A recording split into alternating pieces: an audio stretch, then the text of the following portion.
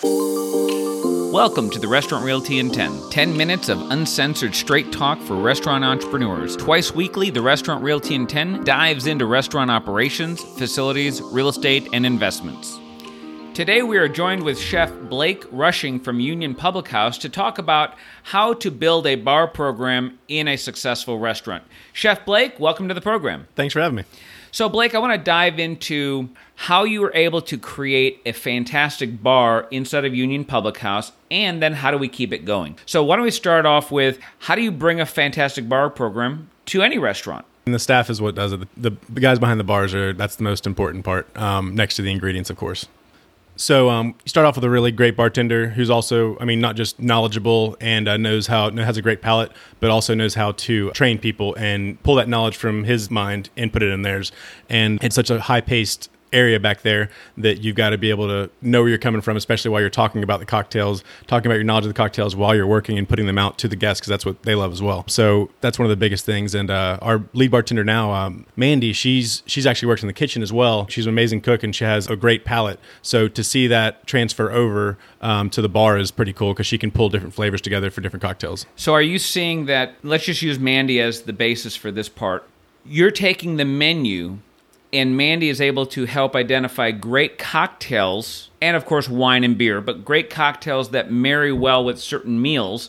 And then when your servers go to a table, they may say, hey, listen, this particular dish goes great with this cocktail. It may be a margarita, it may be an old-fashioned, it may be something unique, but because of the flavors, they marry well together. Big time, yeah. And I get that a lot when I go to your restaurant. So tell me what you look for when you're pairing a beverage with a dish.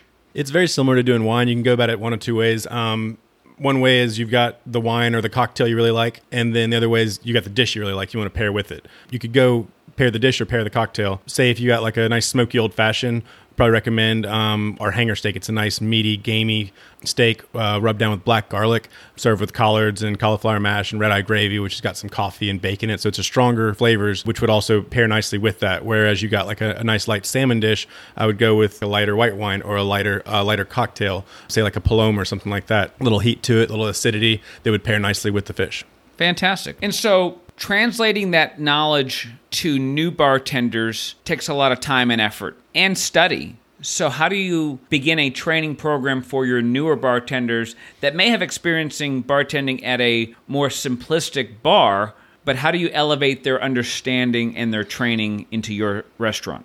In the interviews, we always push them to make sure they have creativity. They need to be a little bit laid back, because it's not going to be the same thing you did before. You need to have open mind coming into Union Public House. You're not starting over, but take your knowledge and your base mechanics and all that, and you're going to learn kind of a new way to do it, our way to do it. But we also want you to be creative. Like when we do the cocktail menus, there's always input from every bartender. Everybody brings cocktails to the table and we all taste them. And then each bartender says, hey, this may need some more acidity, or this one needs a little bit more boozy, or this one needs this, needs one needs that. So is that how new drinks are also formed? Yep, we do it seasonally, and it changes with the food menu, which is about 5 times a year. And it's fun. Basically, the bartenders work over a matter of weeks playing with cocktails, tasting it between each other before it actually gets to me. And then we have a cocktail day on like a Sunday where everybody comes up and they have their 2 or 3 cocktails. They have the names, because we always want to have a funny name. My most recent favorite one was one of the guys, Nate, did a Sage Against the Machine.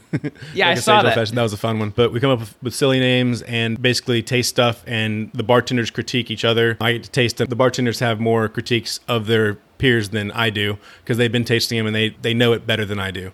So by the time they get to you, listen, what's been either the craziest name? I love Sage Against the Machine, but has there been anything that has been described to you that you thought, no way will that ever work? I'm trying to think of one, and I think it may not have made it to me. We do have one coming up that we've been playing with, and it's going to take a while to get there, by a guy named Frank Perez. He's doing a dirty martini and using the boiled peanut juice from our boiled peanuts to make it dirty.